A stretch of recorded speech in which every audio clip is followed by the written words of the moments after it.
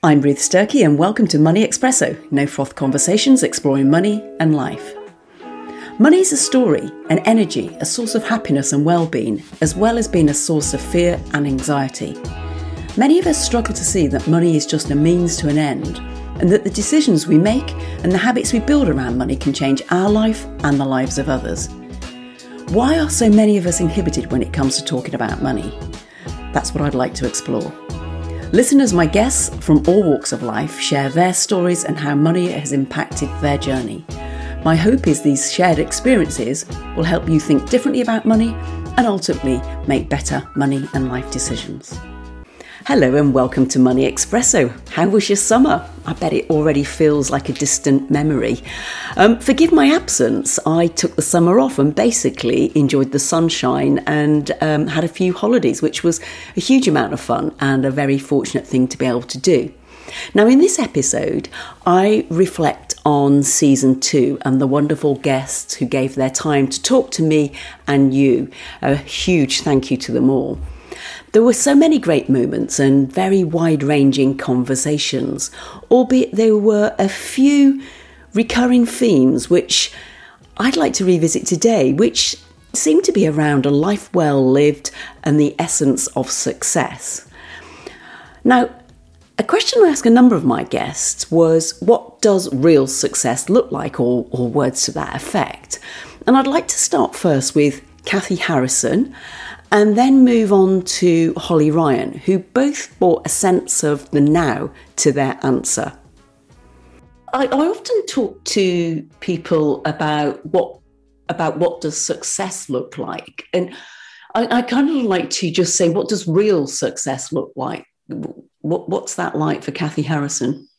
Oh, do you know what? I had I've got a journal, and when I was 6-minute diaries, and you do 3 minutes on a morning and 3 on an evening. And at the weekend, that asked me what did I see as success? And I'm trying to remember what I wrote, because it was really surprisingly difficult to pin it down, because there is obviously, I think, as humans, there is a financial driver, and as alluded to at the start of our chat, definitely is for me as well, in terms of kind of that security and kind of a little boy. So not that I think money is a success, but it's definitely something that is on my mind for kind of growing the business and making sure that I've got that security blanket for me and Harrison as he grows up. And then it's really hard, because I guess for a lot of people, success would be being able to retire, but I couldn't imagine anything worse than stopping working. Yeah, I can agree. And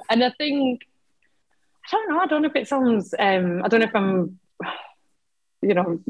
just asking for trouble by saying this. I kind of feel like things already are my definition of success, in that I get up every day, I get to do a job that I love, I get to flex my hours, so I do still work ridiculously hard, but because it's my business, they can be whichever hours I need them to be. So I'll happily work silly o'clock in the morning and silly o'clock at night, and spend the time with my little boy in between. So actually, if there was anything that I would need to change about my life to consider it successful right now, I'm not sure that there would be. I guess it's more about what else I can keep doing with Verve and the people that work within it. I think that's going to be kind of my long-term measure of success. All of my biggest ambitions are emotional ones. So it's definitely not me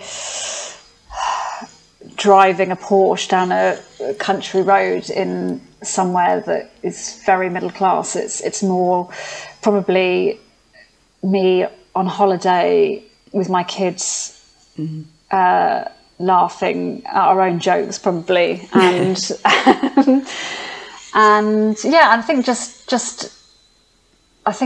success is essentially doing something that you really bloody love doing, which I still do. I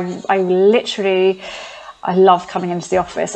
Every Monday morning, I'm so happy to be here, and I feel so lucky that I can say that.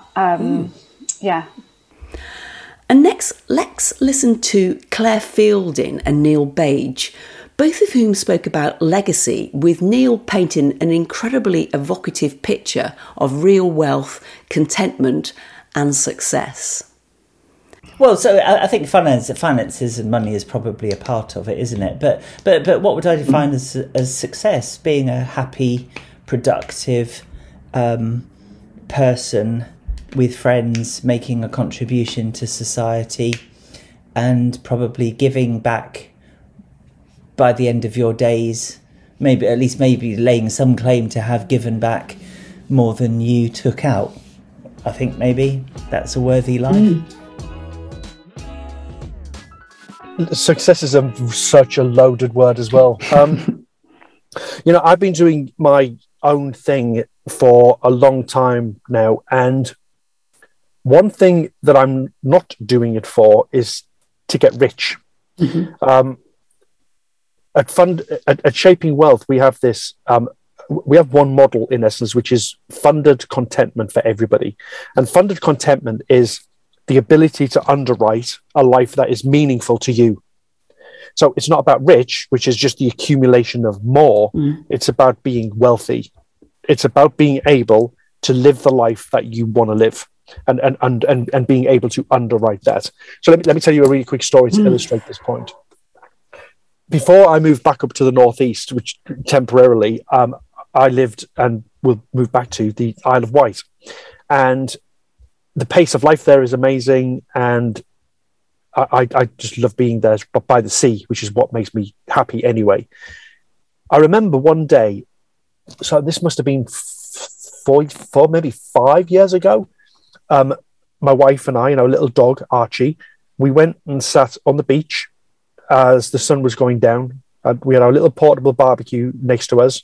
I had a glass of red wine in my hand, a couple of burgers on the barbecue. Me and Sandy and Archie just sat watching the sun going down. It was warm weather.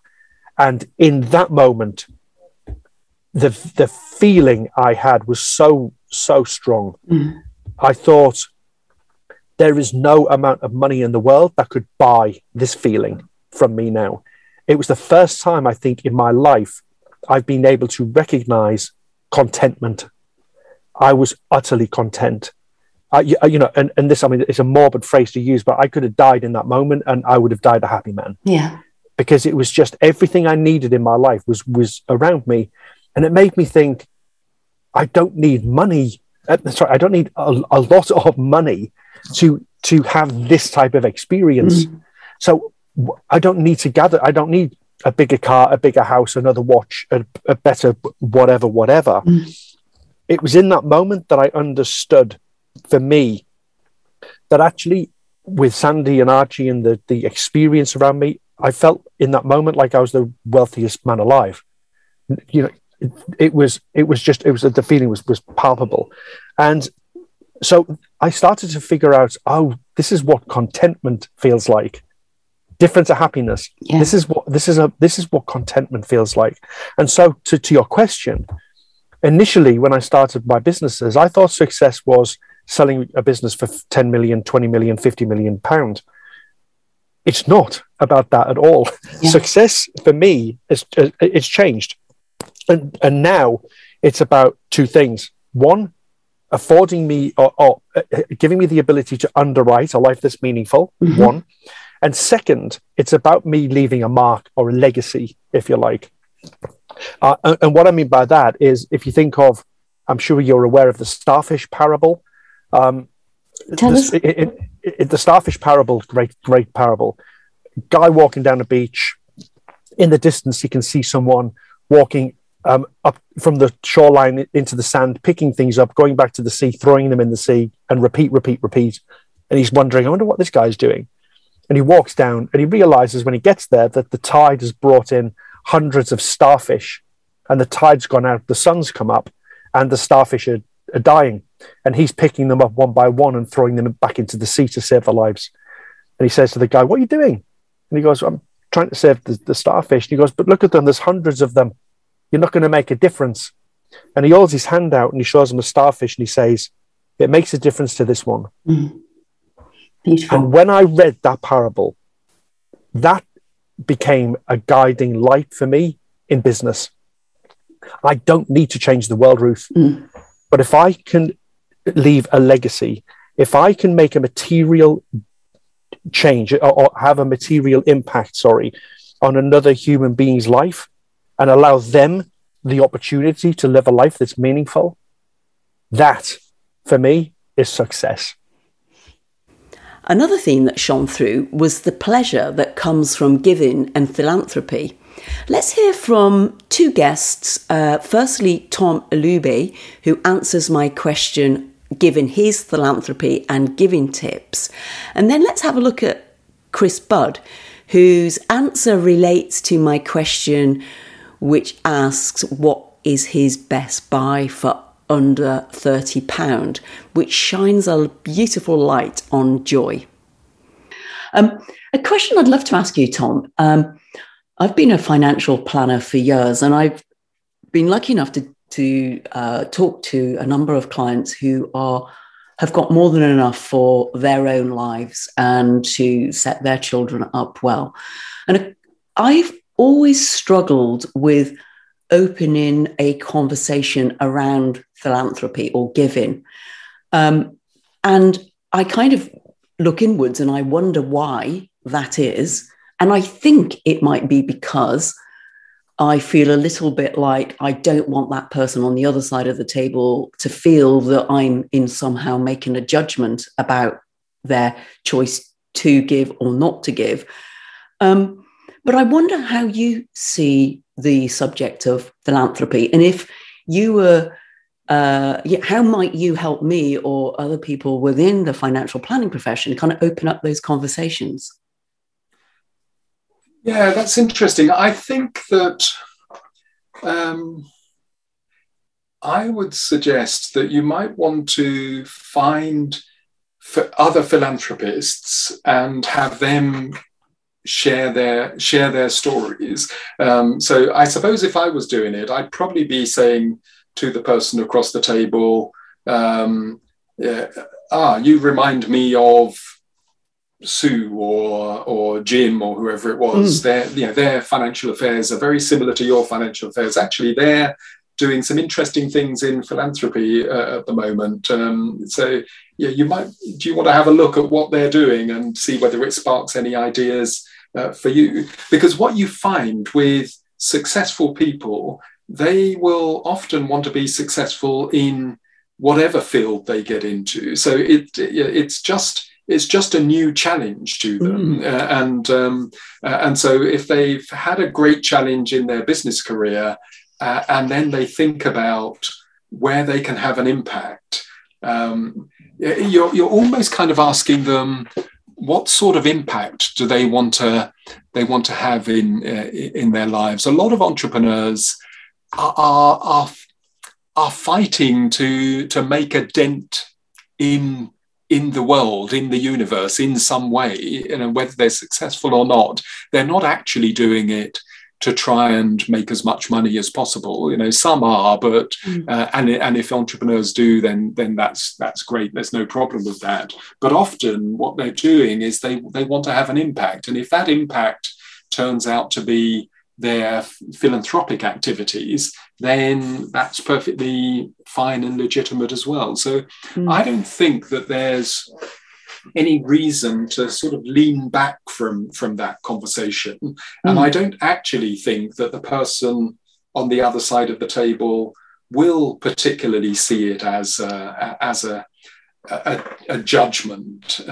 It's just another conversation that comes into the mix, and it's often quite welcome. And often what they're doing, they are probably, most wealthy people or reasonably wealthy people are doing some sort of philanthropy, even if it's in a very haphazard way. They're giving a few £100 here, a few £1,000 here to causes, and in a sense, what you might be helping them do is just get some shape on that. What matters to them? And often the guilt, I find, can come when you have resources and there are so many ways in which you could give. There are so many causes that you almost feel helpless and you feel guilty that you're not helping everyone. Yeah. And so if someone can help shape that for you and say,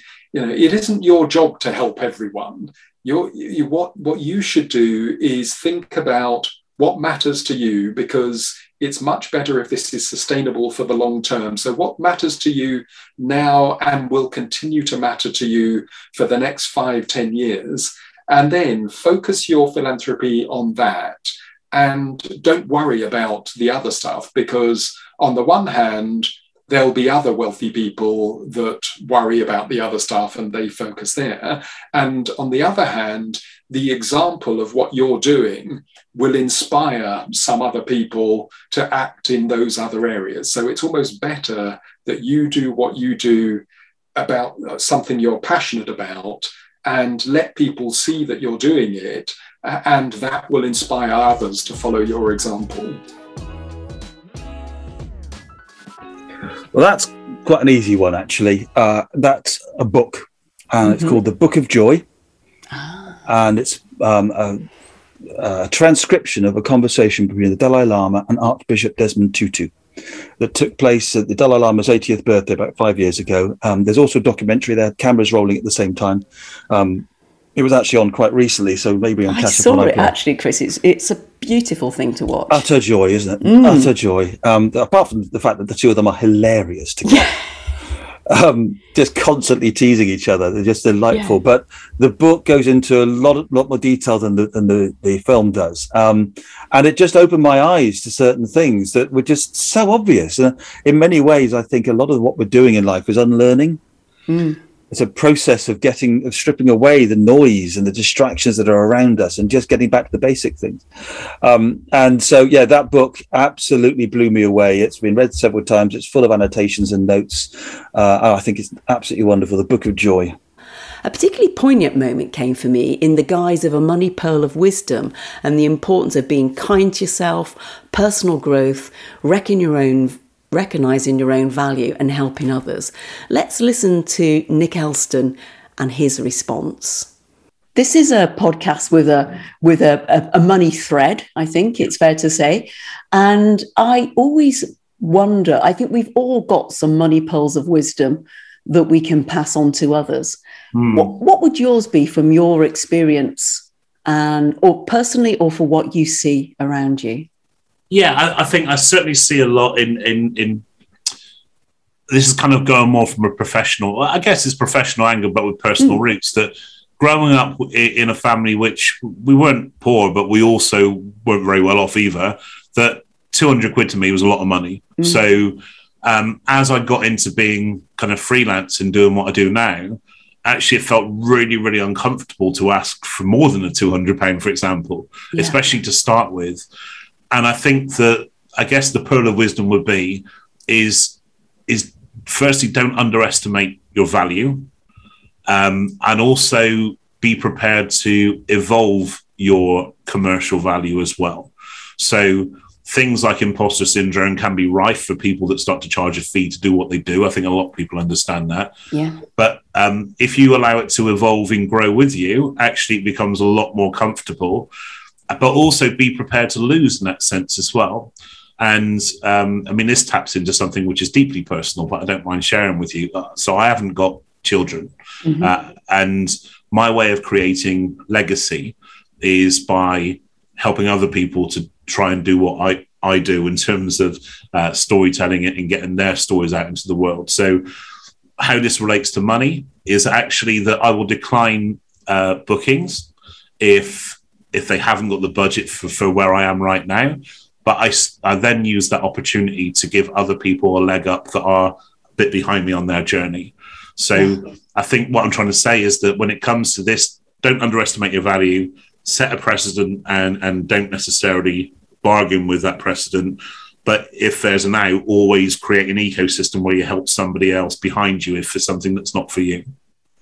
And finally, as a reminder to us all of the fragility and importance of the one life that each of us get, listen to some heartfelt words from Sue Baker.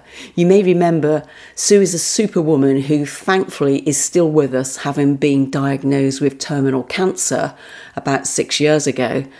and she was told that she would not survive to see the birth of her child Pip to her wife Alex. Over to Sue.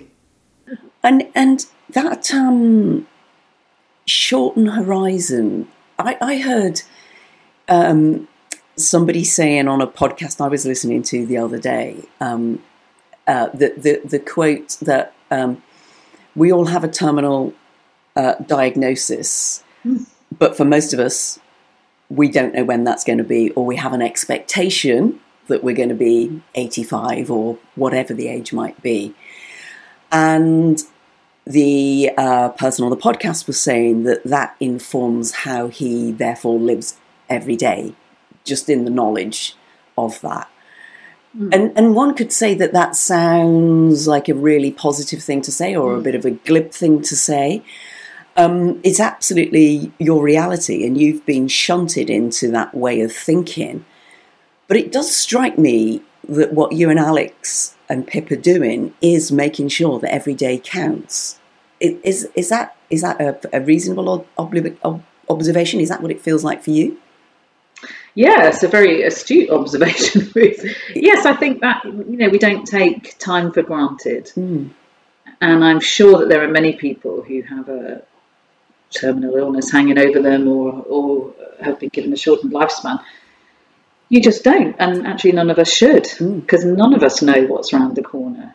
None of us do. But there seems to be this, which isn't a bad thing, but the way we are as humans, our psychological makeup, and how this starts, I don't know. Is it genetic? Is it nature, nurture? I don't know. But we seem to be, as a human species, we seem to live our lives without that awareness that we're immortal. We seem to live our lives as if we have forever and that we're all immortal. None of us are going to be struck down. But all the stats would tell you the opposite. How many people get cancer? How many people